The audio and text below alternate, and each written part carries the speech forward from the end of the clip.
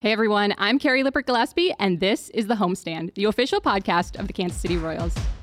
Each homestand will talk to a special guest connecting you with Kansas City in a fresh new way. Be sure to subscribe on Spotify, Apple Podcasts, and more, and tune in every time your boys in blue come home. I am so excited because we have our inaugural guest here today, Royals broadcaster Ryan Lefebvre. Wow. That's an honor. It is an honor. I will forever be the first. You will forever be the first. We're excited to have you here today.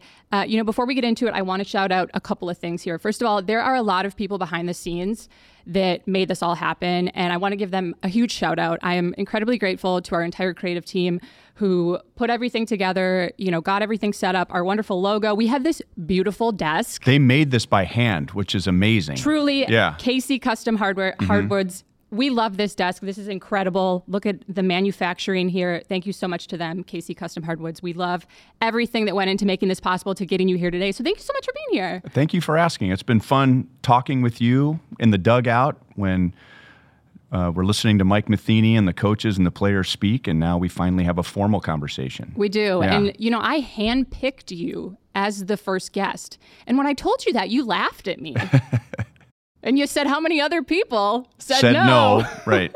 And I said, Ryan, no, I handpicked you. Okay. And I handpicked you because, I'm still kind of new. I've only been here a couple months, and I've gotten to meet a lot of people, and it's been great. Everyone's been great. But I've had some really great conversations with you, and you're one of those people, at least in my experience, when you talk to someone, you're listening, you're engaging. You're not one of those people who's talking to people to check things off the box.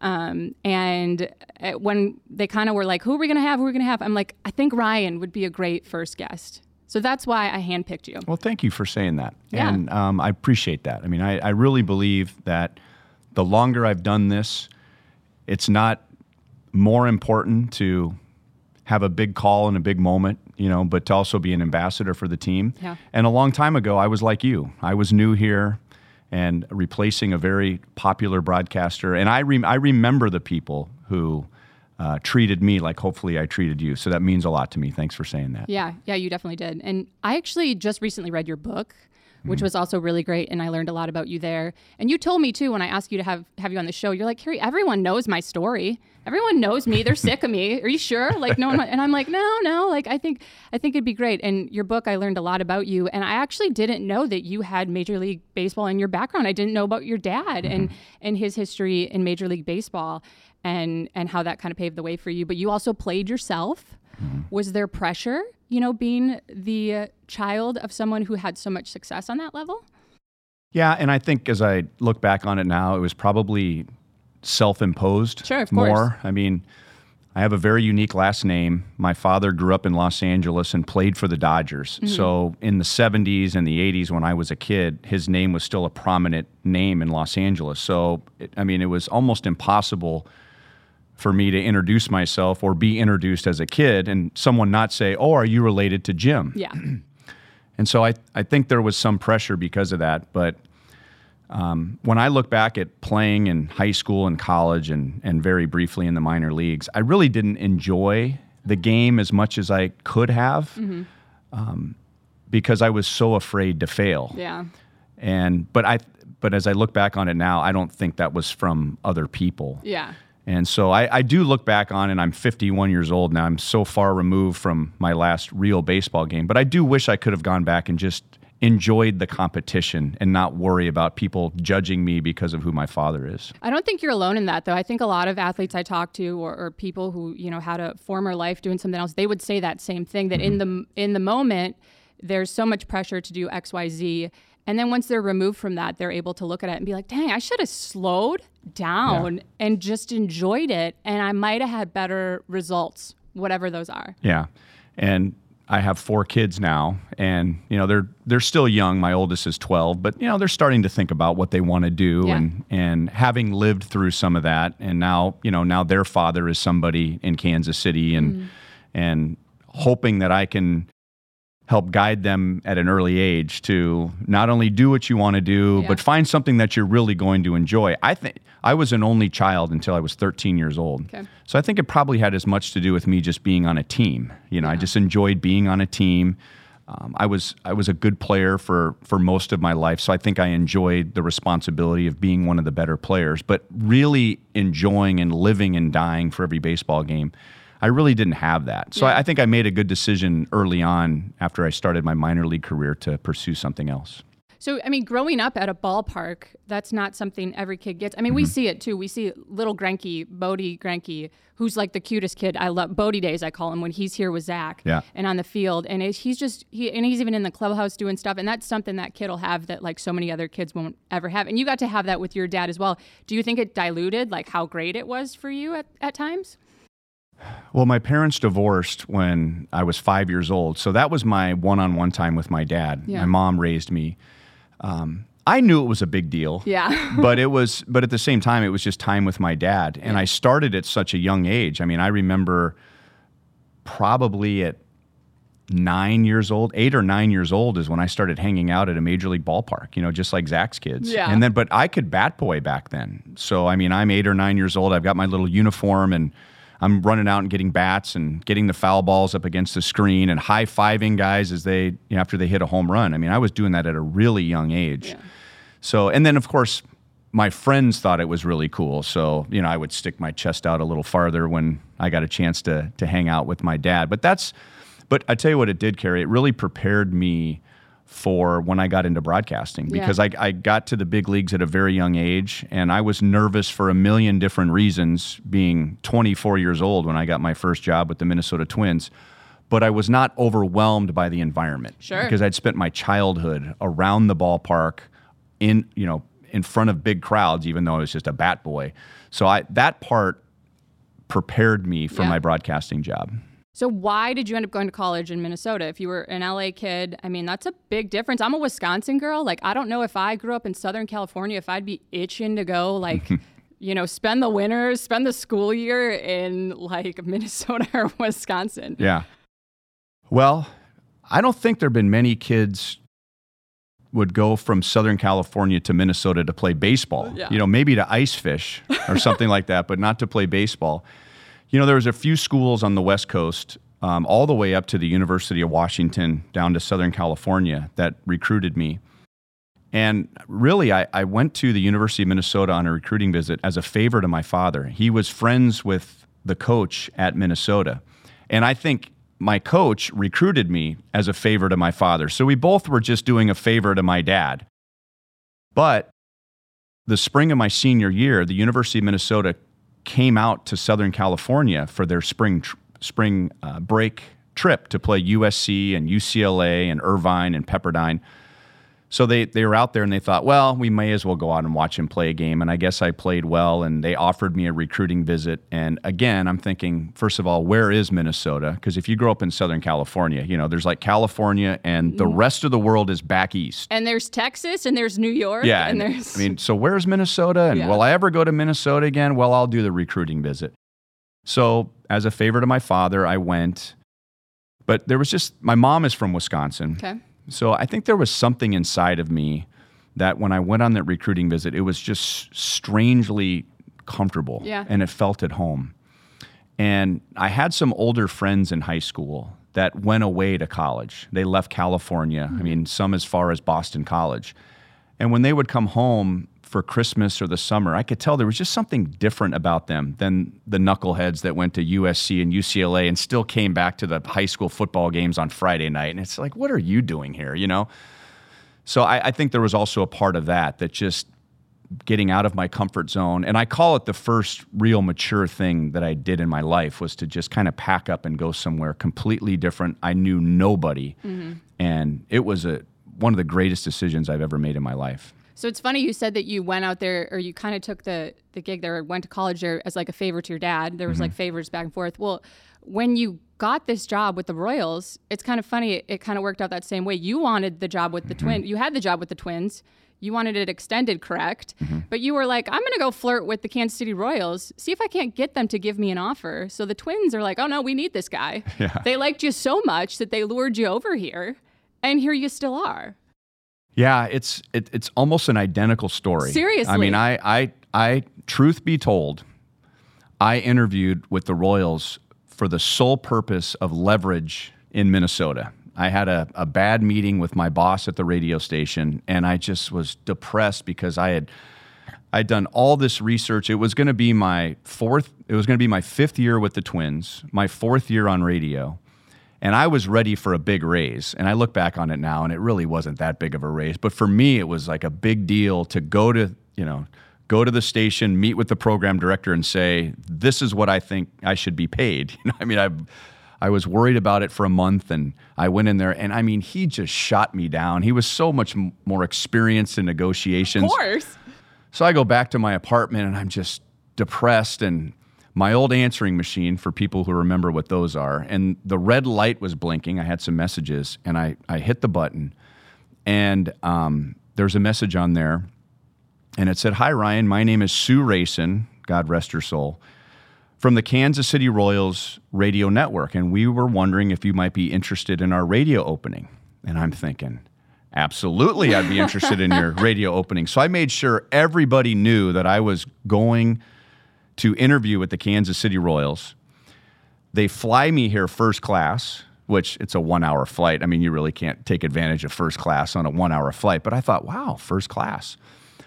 I remember like it was yesterday. I sit in my seat and I get a copy of the Minneapolis Star-Tribune.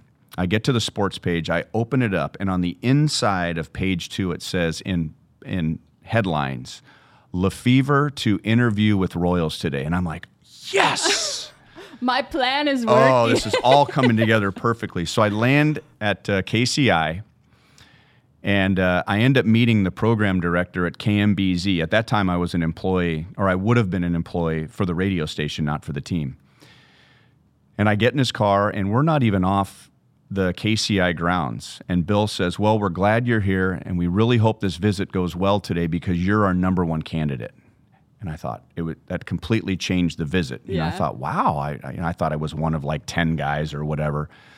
And we came to the stadium, and just behind you is Craft and Draft. Mm-hmm. It used to be the old Stadium Club, and it was a fancy restaurant, and it was enclosed by big glass windows, and it was open year-round.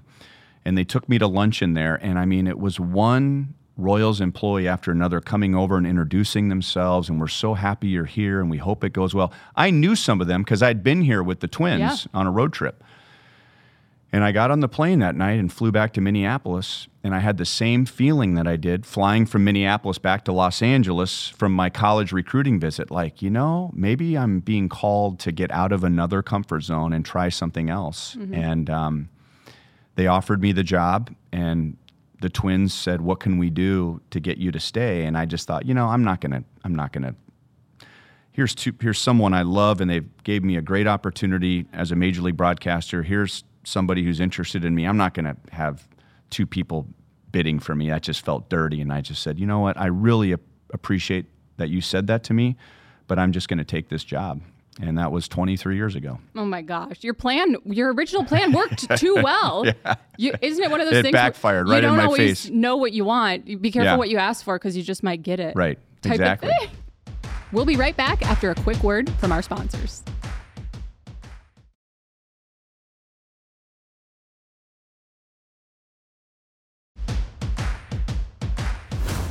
Well, you probably have something like that in your television career, don't you? Yeah, probably a little bit. I mean, mine was something similar. I've been in media and broadcasting for 10 plus years now. I started at a radio station in my local hometown when I was 17 in college, and they just put me on air right away. It was so small that they we had tens of listeners. That my old boss used to say that tens of people are going to hear this. And I'd be like, thank you.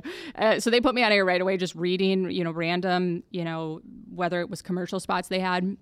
And then I kept, jaw-jacking about the Packers and what they needed to do in the offseason. And he's like, "Do you want to be on the sports side of things?"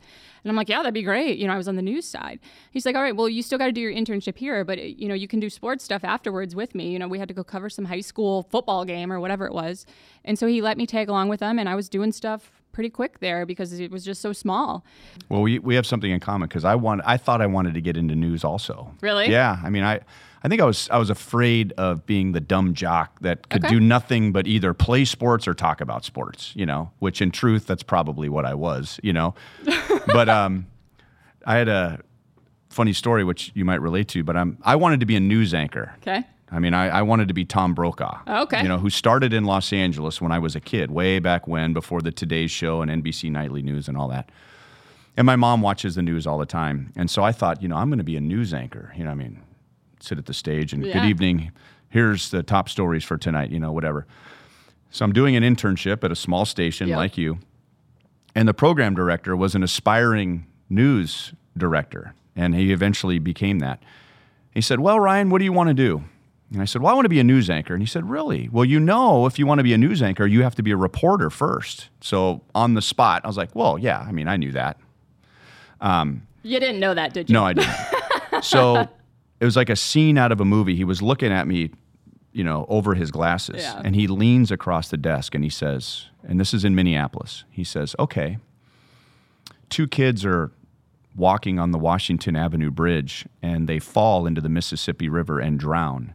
Are you ready to take a camera crew to the kids' parents' house and get a statement from them? And I thought, why would anybody ever want to do that? You know, that sounds terrible. Why would I? So before I left his office, I realized I was not going to be a news anchor because I just didn't have breaking news in my DNA. The first one with the scoop. I mean, I don't care about that kind of stuff. But similar to you, I mean, our stories are similar. I got a little taste of everything, and I felt like just organically life pushed me toward play-by-play. It was just the best fit for my personality. Life has a way of doing that, doesn't it? If we allow it to. Exactly, that's true. You have to be like a willing participant, but it's like the current will take you directions that you're maybe supposed to go. And you have to make decisions, of course. Like you can't just float around aimlessly. You got to get off the couch. You got to do things and whatnot. But if you're purposeful towards things and doing what lights you up, what you're good at, I feel like eventually we get there. I mean, it's like this all around. You know, the line to success is not linear, of course. But like you said, if you're amenable to it, you get there. And you're probably going to have some fun stories along the way. I mean, right? Well, there's a word that I think is not really taken seriously like it should be, and the word is career. And it's really easy to get into something now and think about the next promotion and how quickly can I get to the next job and how quickly can I get a raise. And so when I talk to aspiring broadcasters now who would love to do what I'm doing someday, and I think that's great, is you need to think about this more like 20 or 30 years. Yeah. Are you making progress toward the 20 or 30 year thing? You may not get to where you really want after 10, 15, or 20 years. Yeah. But if you love what you're doing and it's something that gets you out of bed in the morning, you know, that's what I picked coming out of college. I mean, I had a lot of college friends who went after the highest paying job that offered them a car, and they bought their first house when they were 24 years old, you know, and meanwhile I'm scrambling to make, $50 a game and $5 an hour just to stay on the air, but I couldn't wait to go to work every day. Yeah. And 5-10 years goes by in a flash, and those same guys are like, oh my gosh, I'm going to do this the rest of my life, and I'm still, jumping out of bed ready to go to my next game. And ideally, if you're doing it right, it should be building blocks. Every job, every situation, every opportunity that you get should build to your next one, and it should be a building block type of thing. If you're doing it right, not saying that there won't be steps back or anything like that, but I think of that, and I think of Vin Scully, who we just lost recently, and what a career he had. And I know you knew him personally, and you told a story the other day on air about it, but you knew him from when you were a little boy. And he is, highly revered in the industry and left such a mark. And it was, it's so hard to lose someone like that and what he meant to baseball. But building blocks, I mean, it's just even his career as well. Do you have any good Vin Scully stories for us? Oh, I mean, he literally changed my life. Yeah. When I was little in Southern California, where we lived and where he lived were two different cities, but I mean, they were right next to each other. Yep, that's California for you. Yep, exactly. So I would see him in public as much like at the grocery as store? I did at the ballpark. Yeah, I mean, we'd run into him at the grocery store.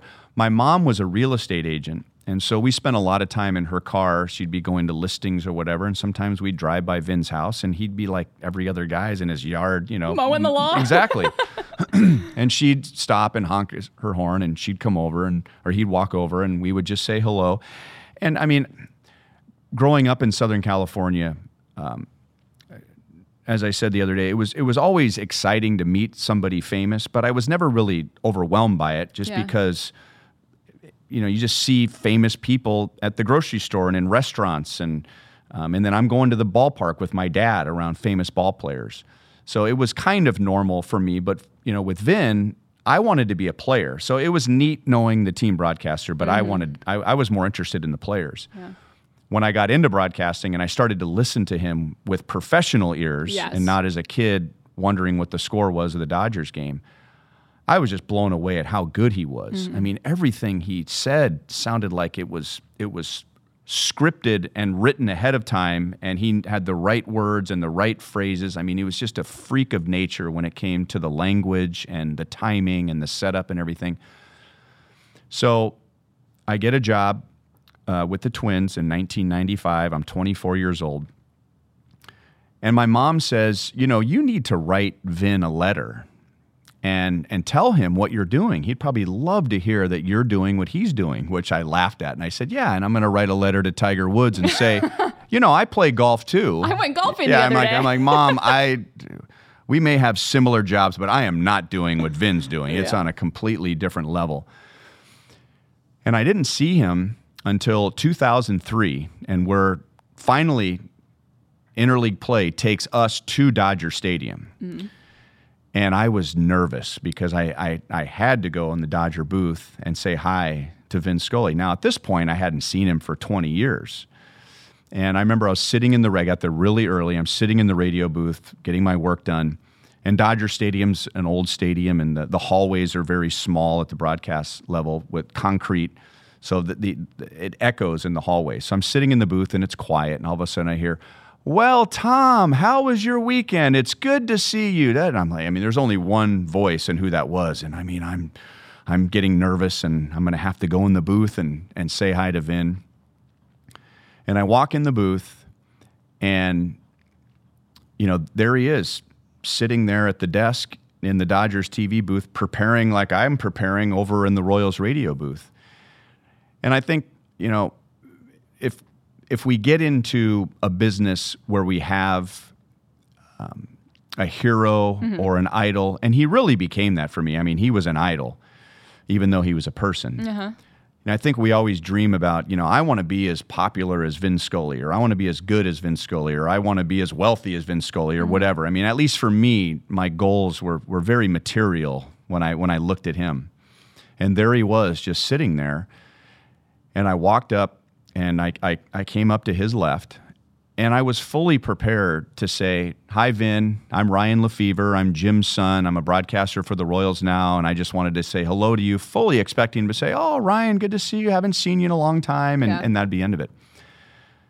Carrie, I walked down next to him, and he turns because he sees someone in his periphery, and he turns, and I'm extending my right hand, and before I can get a word out, he says, "Well, Ryan, after all these years, look at you." And I just fell to pieces. I was just like, wow, I couldn't believe that, he remembered me. Now, I'm sure that he had, being as popular as he is, he had people tell him, the Royals are coming to town. Ryan Lefevre is one of their broadcasters. It's Jim's son. And all. If we had passed each other on the street, he wouldn't have recognized me. You never know. I don't think so. But I sat down next to him, and I started telling him stories about the Royals that I knew he could add some color to it the way he always could. And he's sharing stuff with me. And for 10 minutes, we were just two broadcasters sharing information on each other's teams. And the way that it changed my life was when the series was over, I wrote him a letter. I went back to the team hotel, and I wrote him a long letter just telling him, how much that meant to me and what he's meant to me. And we ended up doing a radio interview together, which they played the other day during the rain delay in Chicago. But I left realizing, you know what? I'm never going to be as big as Vin Scully. I'll never be as good as Vin Scully. I'll never be as revered as Vin Scully. But I can do for someone else what he did for me that day. That I can do. And I never forgot that. And so when people come up to the booth, or if I run into them at the stadium or in public, and I see myself as just a regular guy. I'm married with 4 kids. I'm more concerned about, are things going well at home, whether is my call going to be replayed on SportsCenter tonight or not? I mean, that's just kind of life as a husband and a father of four. But I know that some people listen to our games every day. Mm-hmm. And if I run into them, to them, it's a big deal to meet me. And I don't want to ruin that for them, just like he didn't ruin that for me. And so that really, really changed the trajectory of what I realized my purpose was, as not as a Royals broadcaster, but more of a Royals ambassador. Yeah, it's so much bigger than that, like you said. And I think Vin really encapsulated that in everything that he did. It's so much more than just calling balls and strikes, calling the game. You have a way to reach people. And there's so many people, too, who feel like they know you because they listen to you every day. So whether or not they've met you, and I feel this way too with, the Good Morning America and the those crew, and Robin Roberts, she's the one that I always looked up to growing up to. I'm like, I know Robin's my girl. Like, we are friends. I've never met her, but she's in my living room every morning. Yeah. Like, I know her. There are so many people who know you because of what you provide for them. And that's a special place to be. And it's someplace that it sounds like you don't take that lightly, which is great. Yeah, I really don't. I mean, I think as I'm younger, like a lot of people, it's kind of like, oh, I want to do this and I want to do that, and I'd love to do a World Series sometime, or I wish I could have an iconic call that they play on Crown Vision before every game, or me. And then you get to a point where you think, gosh, you can either take the route of, I've been here this long, I've done this, I mean this much to the team. And then I think as we get older, you're like, wow, the team has trusted me. Done so much for me. Exactly. Yes. I mean, everything I have in Kansas City is because of the Royals, And so, and then to really think about the role that they trust me with every night, the information that they give me, some stuff I can share on the air, sometimes I can't. Sometimes I can kind of carefully filter the message through so that the fans know what's going on with the team. And then you begin to realize, gosh, wow, why me? Why have I had this job for so long? So then it really just becomes very humbling. Yes, 100%. Now, strategically, I would love to know how you strike the balance of, talking enough, but not talking too much. Because with your job, it's hard. You get the people who don't talk enough, and people are sitting at home like, there's no sound here. What's going on? We need people to talk more. And then you get people who talk too much, and then the people at home are like, well, this guy just wants to hear himself talk. And so it's this beautiful place to get into to get to that sweet spot, but it's probably tricky, is it not? Yeah, I think somebody asked me recently, what do you wish you could go back 20 whatever years and say, hey, Ryan, you really need to work on this, because do you want to learn this now, or do you want to learn this over the course of 20 years or whatever? It was a good question. I had to think about it. And I think the answer that I came up with is, in baseball, which is 3 hours every day for 6 months, I have to learn, and every broadcaster has to learn, to be comfortable with their own silence. Yes. And that I've never heard of someone say, not never, I can hardly remember anyone saying, this guy doesn't talk enough. Yeah. It's always, this guy won't shut up. Because there's this tendency to feel like we always have to be talking. Filling the space, filling the void. Yeah. So sometimes I might have a good story to tell, and sometimes there might be nothing to say, and so say nothing. Denny told me our first year together, I asked him for advice about broadcasting together on the radio, and he said, well, I'll tell you what Buddy Blattner told me back in 1969. If you have something good to say, by all means say it. If you have nothing good to say, then say nothing. And that seems it seems simple, but there's always a tendency to feel like I have to say something. And so I look at it this way. Let's say you and I go to a Royals game, okay? You're new to town. We're friends, but you're new to town. You haven't really been following the Royals, but you're really excited to come to the game. I've been following the Royals just about every day. So you're going to sit down, and in the early innings, I'm going to tell you, the Royals have been playing well this year. The team they're playing is not. This pitcher's not been doing well this season, but he seems to be getting a little bit better. The offense he's facing today has had a really good year, so this will be a good test, and to see, just kind of setting the stage for what's going on.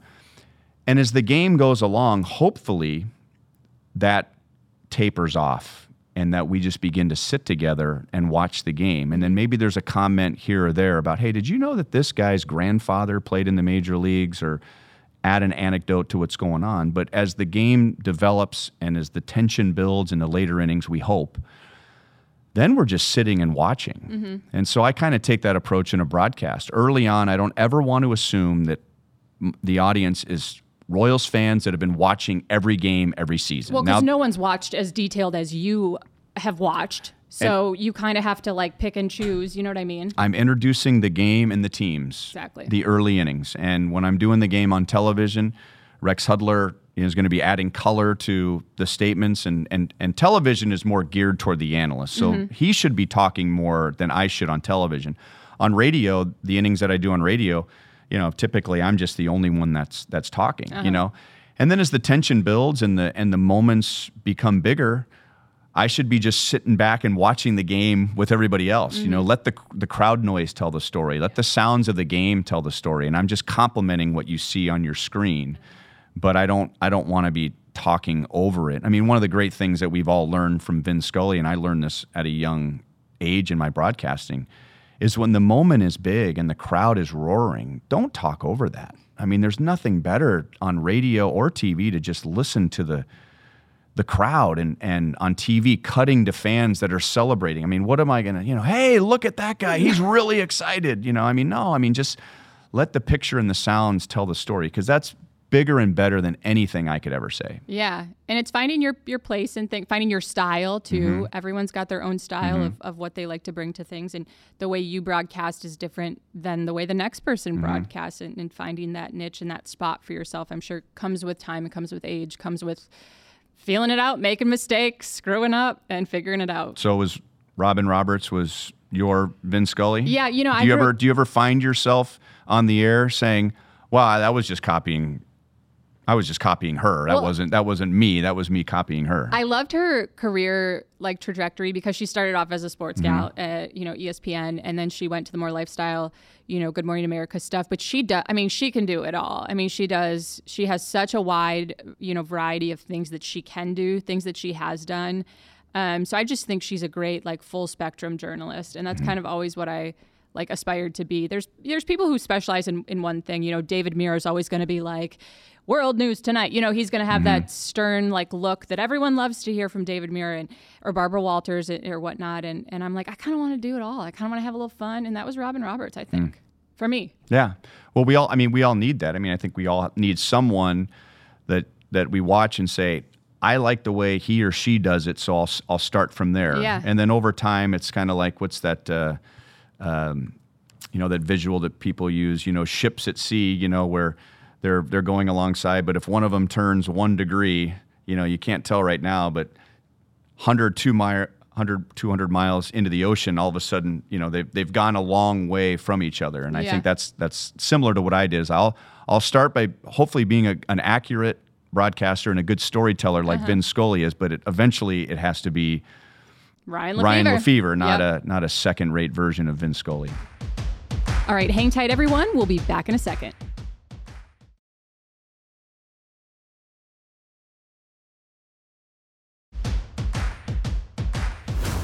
The question I've really been wanting to ask you is, where do you come off putting a B in your name?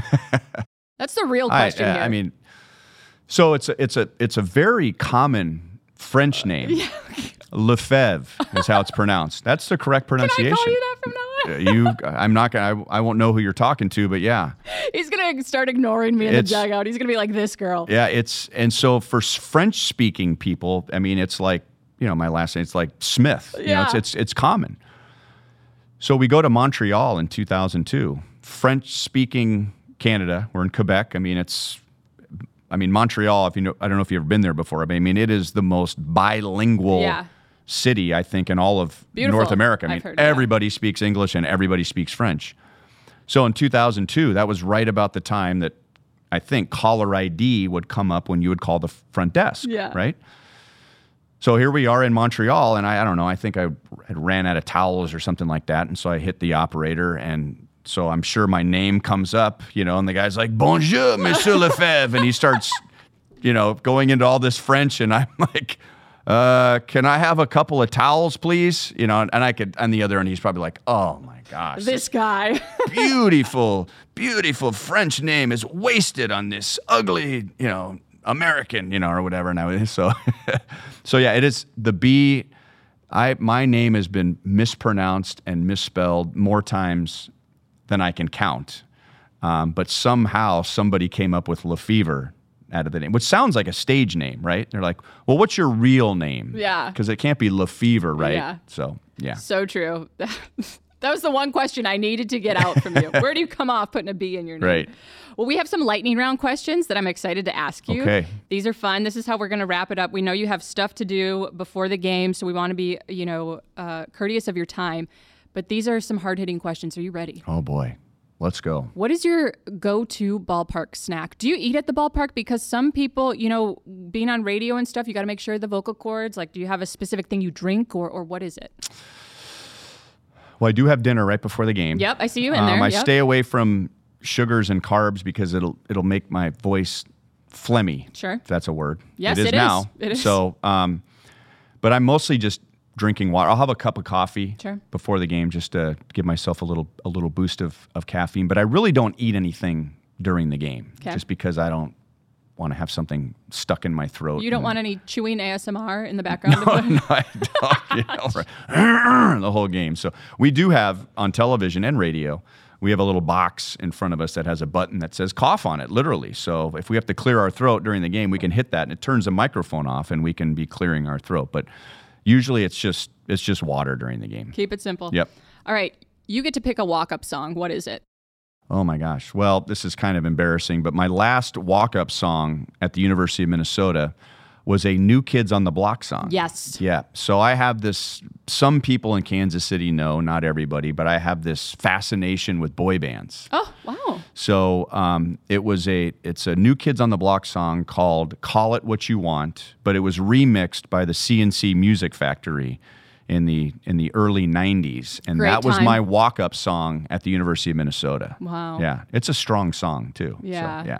Wow. That's impressive. Yeah. It takes a real man to admit that too. They love boy bands. Yeah, exactly. Yes. But that's okay. You heard it here first, but we're breaking news right here on the Right. podcast. Hardest name you've ever had to pronounce? Oh my gosh. What about like Saltalamacchia or that's a tough one, but... I don't know, but the first thing that comes to mind is, so my first year with the Twins, I did basically what Joel Goldberg does for us, and I got to do some work in the booth. Okay. My second year is when I started doing more play-by-play on television and then on radio, which was really my goal at that time, is I wanted to be a radio play-by-play announcer. So my first game was at Jacobs Field in Cleveland, which is now Progressive Field, 1996, and the Twins are playing the Indians. And it was my first game on the Twins radio network. And in my first inning, which was the fourth inning, John Gordon, who was my mentor in Minnesota, says, we go to the fourth inning, and here's Ryan Lefevre. And Chuck Knobloch was leading off for the Twins in that inning. And so here I am, I'm doing my first. I had already done a couple of games on TV, but I don't know, but there was something about doing my first inning on radio. Mm-hmm. And I just fell all over Chuck Knobloch's name. He's a Twins player. It's for our team. It's not even that hard of a name to hear. And I know all of my friends and all of my former teammates are listening to my first inning on radio. And I was like, Chuck Knobloch. And it was just like, oh my gosh. Couldn't even get that name to roll off my tongue. So I can't think of one that I really that's a struggle tough one. with, but it's not a tough one. But I found a way to butcher it in my first inning. You know whose name is low-key hard to pronounce is Joel Goldberg, because phonetically his name ends with the letter, this sound that it starts with. Yeah. So I was interviewing him when we were in Cooperstown, and I just didn't even say his name. And I know Joel I know his name, but for some reason I could not say it in unison when we were on camera. And he's we got done, and he's like, yeah, everyone has a hard time with my name. And I'm like, that's because it's phonetically a mess, all right? Well, and along those lines, too, it's not a name, but when the Royals play the Orioles, Royals and Orioles, it's and I will say sometimes, at the end of 3 innings, it's the Royals 4 and the Orioles 3. And I'm like, Did I say Orioles 4, Royals 3? Because they sound a lot alike. Yes. And so that always messes me up. It's tricky. Let's hear your favorite game you've ever called. Oh, boy. Well, the first one's obviously like, what am I doing here? Broadcasting Major League Baseball at 24, 25 years old. I mean, the wild card game in 2014 right here was just such a... Electric. Yeah, and it was just such an incredible game, and the way that it ended, Game